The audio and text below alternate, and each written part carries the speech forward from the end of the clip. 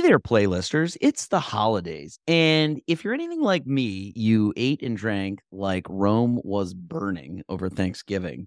And to ease your way back into this runway up to Christmas, can I recommend a bitters and soda? It's a great low to no alcohol drink that really uses the seasonal flavor profile mixed with the fall autumnal palette du jour. So pour a glass, get a little bit smarter with some young congressional leaders under the age of 45, and tune in for another episode of Welcome to Political Playlist. All right, are we ready, guys? Happy Hour. Happy hour. We fucked that up so bad. Hey, everybody, and welcome to Political Playlist Happy Hour. I'm Michael Kristoff. I'm Anna Muskie-Goldwyn. And I'm Anthony Barquette. Wow. Well, clearly you're coming from a spelunking cave or a submarine because, boy, the acoustics are tinny over there. How do you know I'm on a submarine? That's national securities. Oh, You know, oh. He's the sole survivor of the Titanic. Oh, Jesus. Well, That's so weird. I'm sorry, Anna. That's so weird. You just said that. Texted someone saying, insert photo of the musicians on the Titanic saying, playing with you. oh, man. Wild. Well, hopefully everybody had a great holiday.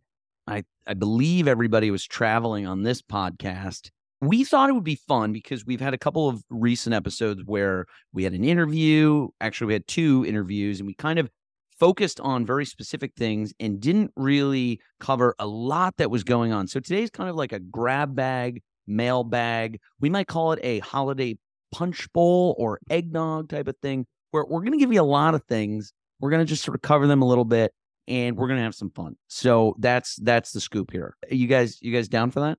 This is the eggnog episode. Yeah, this is the eggnog. I love that. I don't know what that really means because I feel like eggnog is pretty specific. It's not like grab bag, but we can go with it. Well, you can put a lot of liquors with eggnog. Okay. Like okay. you can put yes, rum. well said, yeah. Yeah, you can Fine. put rum in it. You can put bourbon. You can put scotch. Got like, it. Take your pick. I should never question anything alcohol related from either of you.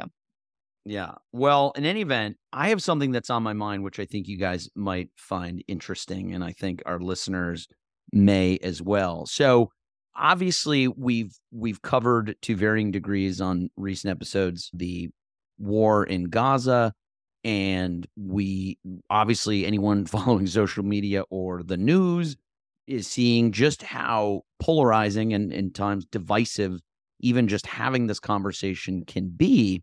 And so we had a listener who sent me directly on Instagram. I won't give the name of their account because I don't know if they want that or anything, but I want to sort of say a few things about what they sent me. They sent me a DM.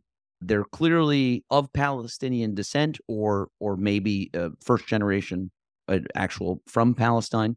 And so they sent me, I want to sort of first commend them because they sent me a very thorough and very smart and level-headed response to a clip that we had posted. And so I think, when we head into the holidays and we're around family, I think it's really important that we consider the tenor of our conversations that we have with even family, but even just friends and strangers. So I want to commend this person for the tenor of their conversation.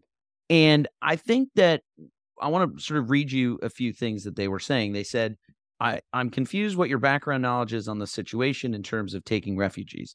This was in response to a clip we had posted where I was saying, I think that Rashida Tlaib and other vocal Palestinian members of Congress need to, do a better job of leading the conversation and pressuring these neighboring countries to accept refugees in this crisis. And so, she went on to say, I sincerely hope you've done some reading and know that Jordan, Lebanon, Egypt are full of Palestinian refugees.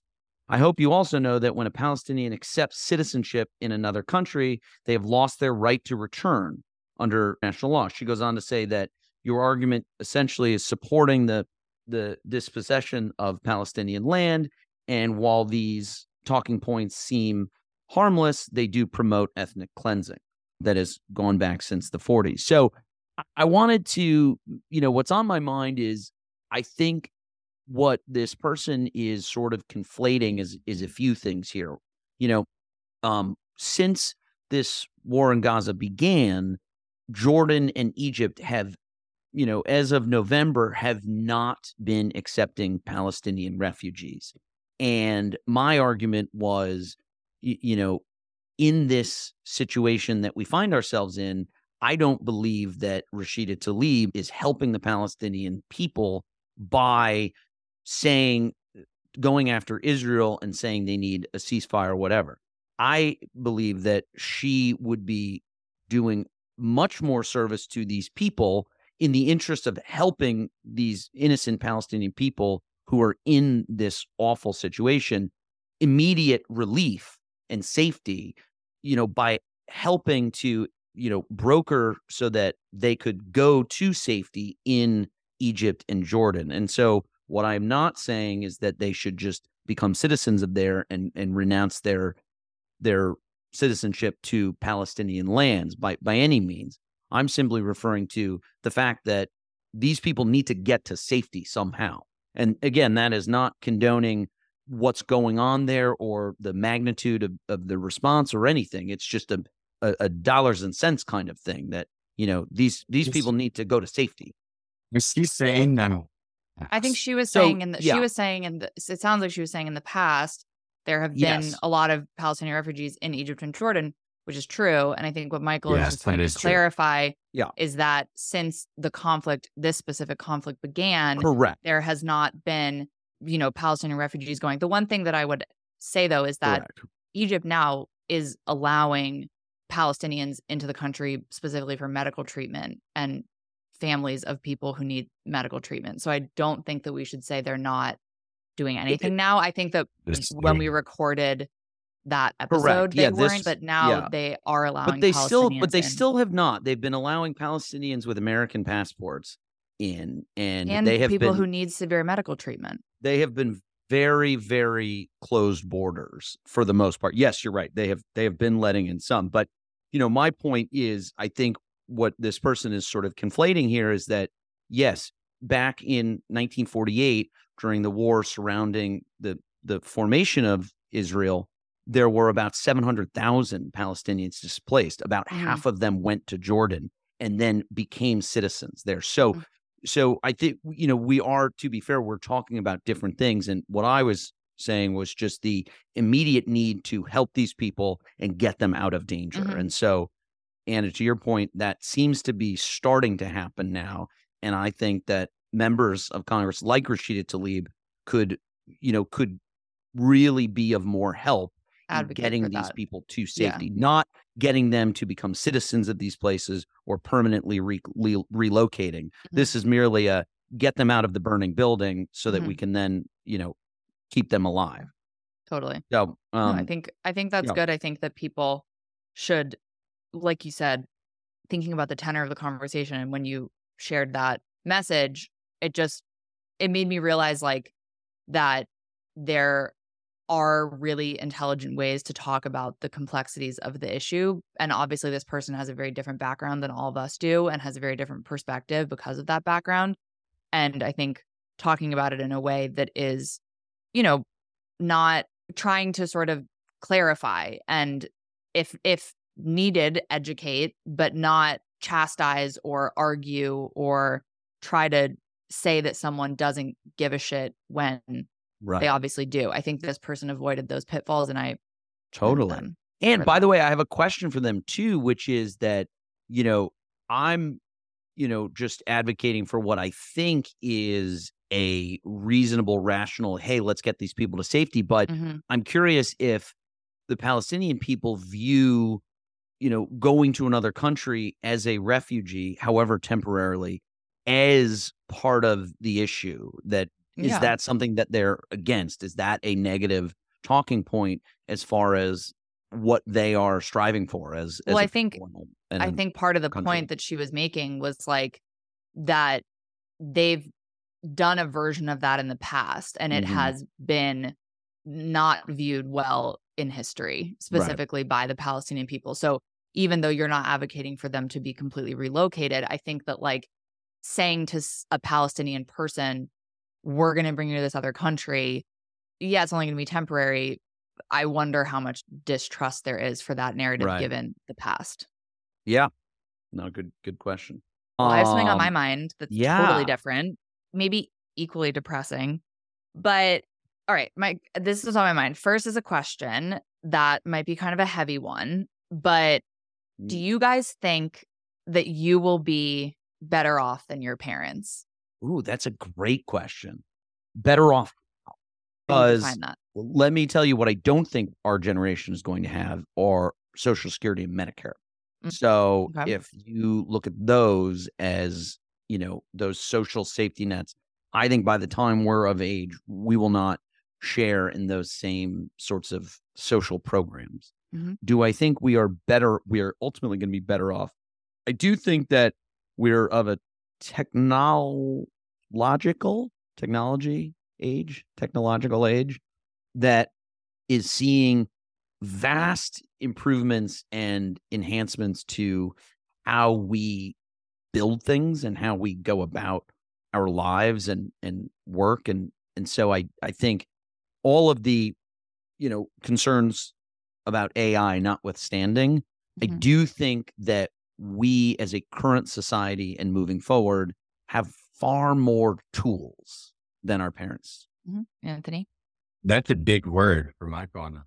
Logical. Technically sounded it out. I was kind of laughing while Michael was talking because I definitely had this conversation with my parents over Thanksgiving. Oh, really? Well, one, as it relates to homes. And me living in Denver now, I mean, people are spending, homes have increased like 3 times in value. And when you look at what's available to buy, it's, not great quality, very small, not new product. It's old. Yeah. And, a lot of the areas that were considered, still nice was affordable. And I don't think that's affordable for our age anymore, which I think is the sad thing.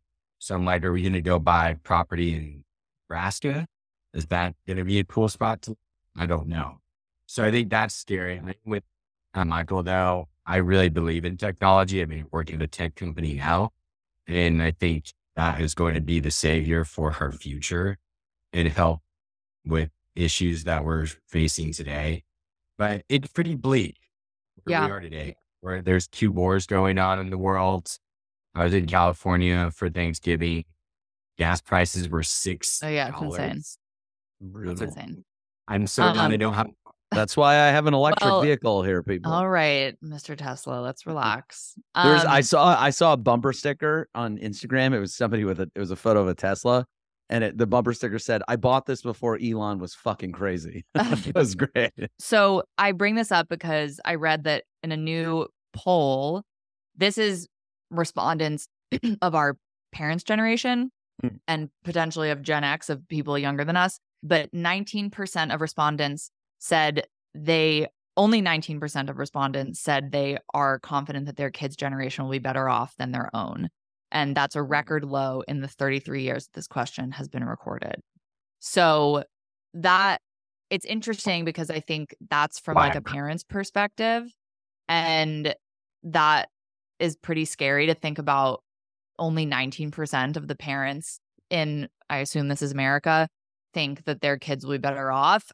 It's interesting to think, maybe hearing your guys' responses, like the kid percentage might not be as low, maybe because we are more in tune with technology and see the changes that might make, even if we won't benefit from things like housing or social services and stuff like that we will benefit from other things. But I just thought that was really interesting. And it was this whole bit about like belief in the American dream. And it made me think, like, it's kind of like, is the American dream changing? Like the version of the American dream now just might be different. And the tagline it used is that it used to be this thing that said, like, if you work hard, you'll get ahead. And I think what our generation and people younger than us are questioning is, what does it mean to get ahead? Like, is it financial? Is it happiness? Is it health? Is, whatever the definition of that is different for everybody. Yeah.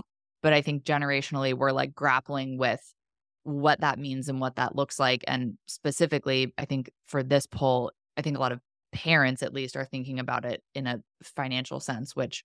Well, and just to piggyback off of what Anthony was saying, I do think that there is this seismic disparity with real estate holdings among millennials. And a lot of that, I think, is a factor or a result of enormous student loan debt.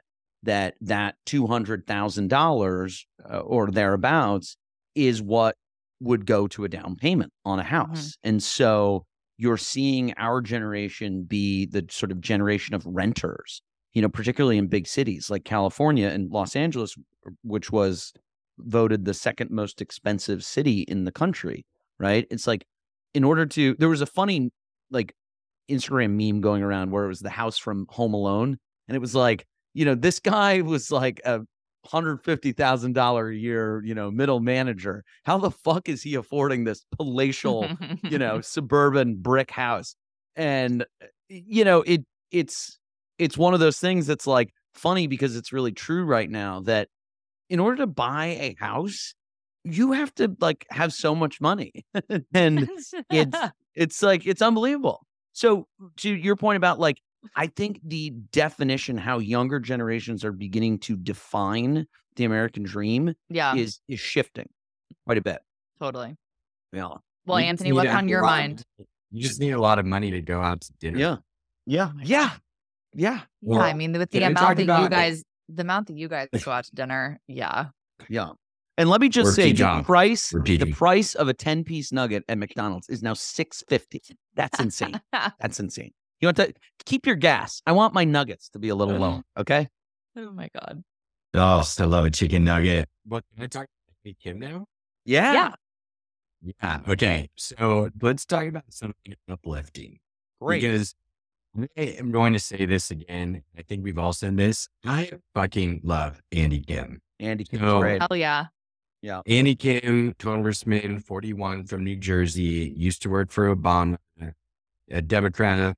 In his third term, he went viral, became famous after January 6th for picking up trash in the Capitol. Now he has announced that he's running for Senate against Senator Menendez, who is now currently under investigation, which is amazing. Mr. Gold Bar. For the gold bars and cars. And that's incredible. Fantastic. Thank you for taking advantage of the system. Yeah, at least do it in Bitcoin where they can't fucking trace it, bro. I know. I was like, how smart aren't the people we're electing today? But Andy Kim actually really just like officially launched early November. He announced in September he was going to do it, but he had his launch party early November. And this is just to show the type of guy Andy Kim is. And I'm sure this was staged, but he gives his speech on a pallet, like a wood pallet, like at a bar with like 250 people there. Like that's Andy Kim. That's awesome. Yeah, just throw those pallets up there. Yeah, it's great. I'm a short guy. He raised a lot of money already, over $2 million, $1 million in the last week. But the race is pretty crowded. Here is a fun fact. His two fun facts. One, New Jersey has never elected a Republican senator in like 50 years. I think there's about 8 people officially running, but his main competitor, who he's 40 points ahead of, is the current governor's wife. Oh, wow. Interesting. I did see that. Yeah. Okay. Phil Murphy's wife. Yes, Paul Murphy's That's wife. interesting. Phil Murphy. Phil Murphy. Yeah, Phil Come on, Murphy. Anthony, get your New Jersey politics straight. Yay. You're an insult to my home state. Phil, Paul. Wow. Born in NJ, huh? Her name's Tammy Murphy. Honestly, sounds like a boss. How's it going, Tam? Used to work at Goldman Sachs. Yeah. And then she's chair of the professional women's soccer team in New York, the Gotham League. The Gotham, yes. So what she has is, everyone's saying in articles, is money, endorsements, and name recognition. Yeah. And she's actually gotten big endorsements, more than Andy Kim, from state senators, assembly members, and county Democratic officials, which makes sense, obviously, with like her connection with her husband and what she's been doing over the years she's been governor. But I encourage everyone to watch a video of Andy Kim talking about his campaign, because he's just a no bullshit guy. Here's my pitch. He's confident in a non-talky way. Yeah. Mm-hmm. Here's my pitch for Andy Kim. Okay, campaign spot. It's Andy in front of the blue suit in the Smithsonian, which was the suit he used to clean up the damage at the Capitol, Jan 6. He walks out and he's like, I'm Andy Kim. This is the suit I wore to clean up the Capitol. And as Senator of New Jersey, I'm going to clean up corruption. Boom. The spot sells itself, guys. I mean, I got chills right there. Go get yourself as a job over there. I love it. All right, I'm going to piggyback on that and talk about another one of the young politicians we cover who's making some big moves. This is none other than Abigail Spanberger herself. Oh, wow. A very centrist Democrat from Virginia who is she's in the House, who is now running for governor of Virginia in 2025. And this is very important because A, it means that she won't seek re-election into the House next year. And that means that her seat, which is a very competitive purple seat, will be a really tough job for Democrats to hold on to. Did she already have to declare that she's not running? I believe so, yeah. Okay. And what is interesting about this is that there's obviously some sort of calculation that went on, right? Like her seat in 2022 was one of the it was called like one of the bellwether seats, that it was if Democrats can hold on to this seat, it is meaningful for sort of how the country is feeling at large. So she knows that, and she knows how important her seat is. She is choosing to leave that seat. And I think that the reason she's doing it is because she feels that Glenn Youngkin, who is the current Republican governor of Virginia, is gaining a lot of political ground and clout. And I think because of the real MAGA movement, Glenn Youngkin is sort of pseudo-positioning himself as a centrist, which he's very much not. He's a very conservative politician. And Abigail, on the other hand, is a very legitimately centrist Democrat. And so she's campaigning on things that are very popular, like lowering prescription drug costs, growing the middle class of Virginia, and easing inflation. But she specifically is taking aim at Youngkin and his administration and the Republicans in the Virginia State, House, and Senate for focusing on what she says, banning abortion in books. And I think that she's betting her money on the fact that there are a lot of independents and potentially moderate conservatives in Virginia who do not agree with a bigger abortion ban in Virginia. Virginia is currently the only state in the South where a woman can get an abortion after 6 or 15 weeks. And I think that she's making a bet on herself that there are people in Virginia who think that the sort of cultural issues that Republicans are focusing on are not going to be winnable issues statewide. And if Virginia elected a Democratic governor, that would be a really big fucking deal. And in the 2022 cycle, she raised over $9 million for her House seat, which is a huge amount of money for a House of Representatives campaign. And so she has very big fundraising, not just in Virginia, but nationally, potentially for this governor's race. And, you know, I think it's a gamble for sure for Democrats, but obviously she has aspirations. So go her. These are two Democrats, I think, that are actually very desirable candidates from both sides. Totally. Both sides. Yeah. Like I see a lot of Republicans actually looking at them and saying, yes, I want you in this higher seat. Yeah. You know, these are two politicians. I hate giving my politicians, but these would be two I would absolutely give to. I think what's also interesting too about Abigail Spanberger and particularly how she's going to market herself in this race. You know, she is very much a centrist Democrat, more or less. And Glenn Youngkin was sort of seen as a centrist Republican until recently, when it does seem like his own presidential aspirations have pushed him further right on particularly a lot of these social issues. And so it will be interesting to see if those people who maybe were for him, you know, if people recall, he beat out Terry McAuliffe, who is a Democrat. And so the state has sort of been flipping a little bit, and it'll be interesting to see. I said Virginia's never had a Democratic governor. That was false. They have. They have. And so they, you know, I didn't mean to low-key fact check you. Thank you for saying that. I completely forgot. But my point is that, you know, I think it'll be interesting to see as she enters the race, what that does to Youngkin, right? And does it pull him back closer to the center, or does it push him further? We'll see. All right, Michael, what hot tea you got All for right. us? I want to talk about our boy Mark Wayne Mullen. This and situation. It's incredible, and I also have a fun personal story about this. So can I just really just interrupt you? You just introduced that. If anyone's seen White Chicks, when they're like, "You want to talk about my mom?" Great White Chicks reference. So Mark Wayne Mullen, in another episode of Real Senate Husbands from the Pension and Labor Committee hearings, Mark Wayne Mullen is a senator and from Oklahoma. And it should be noted that he is a former MMA fighter with a record of 5-0, by the way. So he is in this Senate hearing, and the head of the Teamsters is a guy named Sean O'Brien, who is a Boston guy, okay? And Sean O'Brien is a very large, bald-headed gentleman who looks like he's the head of the Boston Teamsters. Like, Central Casting cannot get a better guy for this role, okay?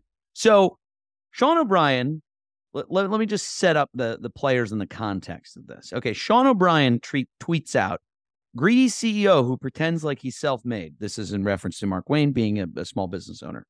"In reality, just a fraud and a clown. Quit the tough guy act in these Senate hearings. You know where to find me. Anytime, anyplace, cowboy." So Mark Wayne reads this in the Senate hearing. And he says, well, now's the time and a place. And Sean O'Brien's like, all right, let's go. And he's like, all right, let's go. And he's like, make a move. And you make a move. And it did this whole thing for like, a few back and forth until Mark Wayne like stands up and like he's going to fight this guy, to which Bernie Sanders, like of all people, grabs the microphone, grabs Sit down. You are a United States Senator. You're a United States Senator. Yeah, literally. And so and Sean O'Brien, meanwhile, well done, Anna. Yeah, that was great. That was really good. My Bernie impression's pretty good. That was very good. Sit down. You are a United States Senator. Oh, that's actually incredible. That's really good. Wow. They should have me on SNL. I look just like so. I think that this is just the hilarity of where our politics is right now, and I think that and this like is the sadness. If I can just add, like, what the fuck? Like, I mean, like Jesus it's really funny, Christ, really? but it's like. And subsequently, Mark Wayne has used this now. He's doubling down. He's going on Fox News. He's going back to his state being like, this is how we stand up for the people of Oklahoma. Like, I'm never going to back down, blah, blah, blah. So here's my Sean O'Brien story. I have met Sean O'Brien. Mm-hmm. Have I told you guys this before? You did once it happened. You told us you've met him. Oh, yeah. So I forgot, so remind me. I produced a movie in Boston, and this was maybe about 2014. And one of our producers on the film was this older, experienced veteran producer who knew all the unions and everything. So we were a smaller budget film, and we needed to get a reduction in how many Teamsters we had to use. So this producer called up the head of the Teamsters, Sean O'Brien, and said, hey, it's me, so-and-so. And he was like, oh, hey, how's it going? Like, come see us. So me and the producers go down to Charlestown, Massachusetts, which if you've seen the town, Charlestown is fucking gangster. All the Irish Catholics. Yeah. And so literally the offices are in Charlestown. We go in with Sean O'Brien, and he is exactly as advertised. He spends 20 minutes talking with our veteran producer and then looks at the other young idiots, and he's like, are you boys learning anything here or what? And we were like, oh my God, hello, Mr. O'Brien. Yes, sir. And meanwhile, he turned out to be a super nice guy. Definitely would not fuck with him by any stretch of the imagination. He gave us a break on our Teamsters. He totally hooked it up. Boston Teamsters are the fucking best. Let me go on record as saying that. And I know, Mark Wayne, you're an MMA fighter, but good God, my money is on Sean O'Brien on this one. So that's my hot take. That's a big bet. Yeah. If you want odds, if anyone wants odds, let me know. Yeah. Yeah. I mean, Sean honestly, O'Brien all day. That whole thing made for really good fodder, but it made me really annoyed at the state of our union, because I think that the fact that someone like Sean O'Brien is getting so enraged about, what is happening, that he is using his platform to do that. I feel like the fact that we're driving people in leadership positions outside of the government to that point is messed up. And then the fact that a Republican senator can not contain himself to take it as a joke or ignore it or whatever, to let his buttons be pushed like that is just so insane. And I think also feeds into, I'm just going to say this as the woman here, this insane, toxic masculinity of government, and specifically in the Republican Party, I think that we're seeing. And this leads into the next point that I want to make, if you can guess what it is. But that I feel like specifically amongst this credo of men tends to be Republican, but not solely. There is this sudden dick measuring contest that, in my opinion, has no place in politics. And unfortunately, that started with Trump. Obviously, it has been happening for a long time, a little bit more veiled, but the kind of machismo and whoever can sort of stand most broadly against the other is the winner, I think is just dumb. And also, just a quick correction, Anna, I'm so sorry. You can't say dick measuring anymore. It's male appendage assessment. Fine. Yeah. Penis. I don't like what it's about to be. Penis comparison. Did see it. It is pretty large. It's very large. This brings me to one thing that I want to say, and I, honest to God, when I say this, I don't want to harp on it because it doesn't even deserve our attention. But the best example of this, other than Markwayne Mullin literally standing up trying to fight someone in the Senate, is the fact that Gavin Newsom challenged, and this is when I say it's both sides, Gavin Newsom seemingly jokingly challenged Ron DeSantis to a debate, and then Boots? Ronnie now Boots? they're actually going to debate tomorrow night. Today's Thursday night. And it basically, they're supposed to be, Sean Hannity is moderating the debate, by the way, which I think is very interesting. But they're basically supposed to be debating their leadership styles and which state has sort of better policies and which departments, California or Florida, who are seen now as sort of these token red and blue states, whatever. And we don't even need to go into the details because everyone kind of knows what that conflict is. But the fact, that Gavin Newsom did this was, yes, a political move to be hey, I want to get the same kind of attention that someone like Trump or DeSantis are trying to get amongst Democrats that they're getting amongst Republicans. But no one's freaking dumb enough to think that Gavin Newsom doesn't also want to get up there and do his little, I would literally always talk about this, but the birds of paradise and planet Earth who are flapping around the males, look at all of my colorful feathers and let me show how great of a mate I can be. And it's this biological, he's trying to mate with America. That just we don't fucking need. And so it drives me nuts that Newsom perpetuated that. It drives me even more nuts that DeSantis pushed back on it.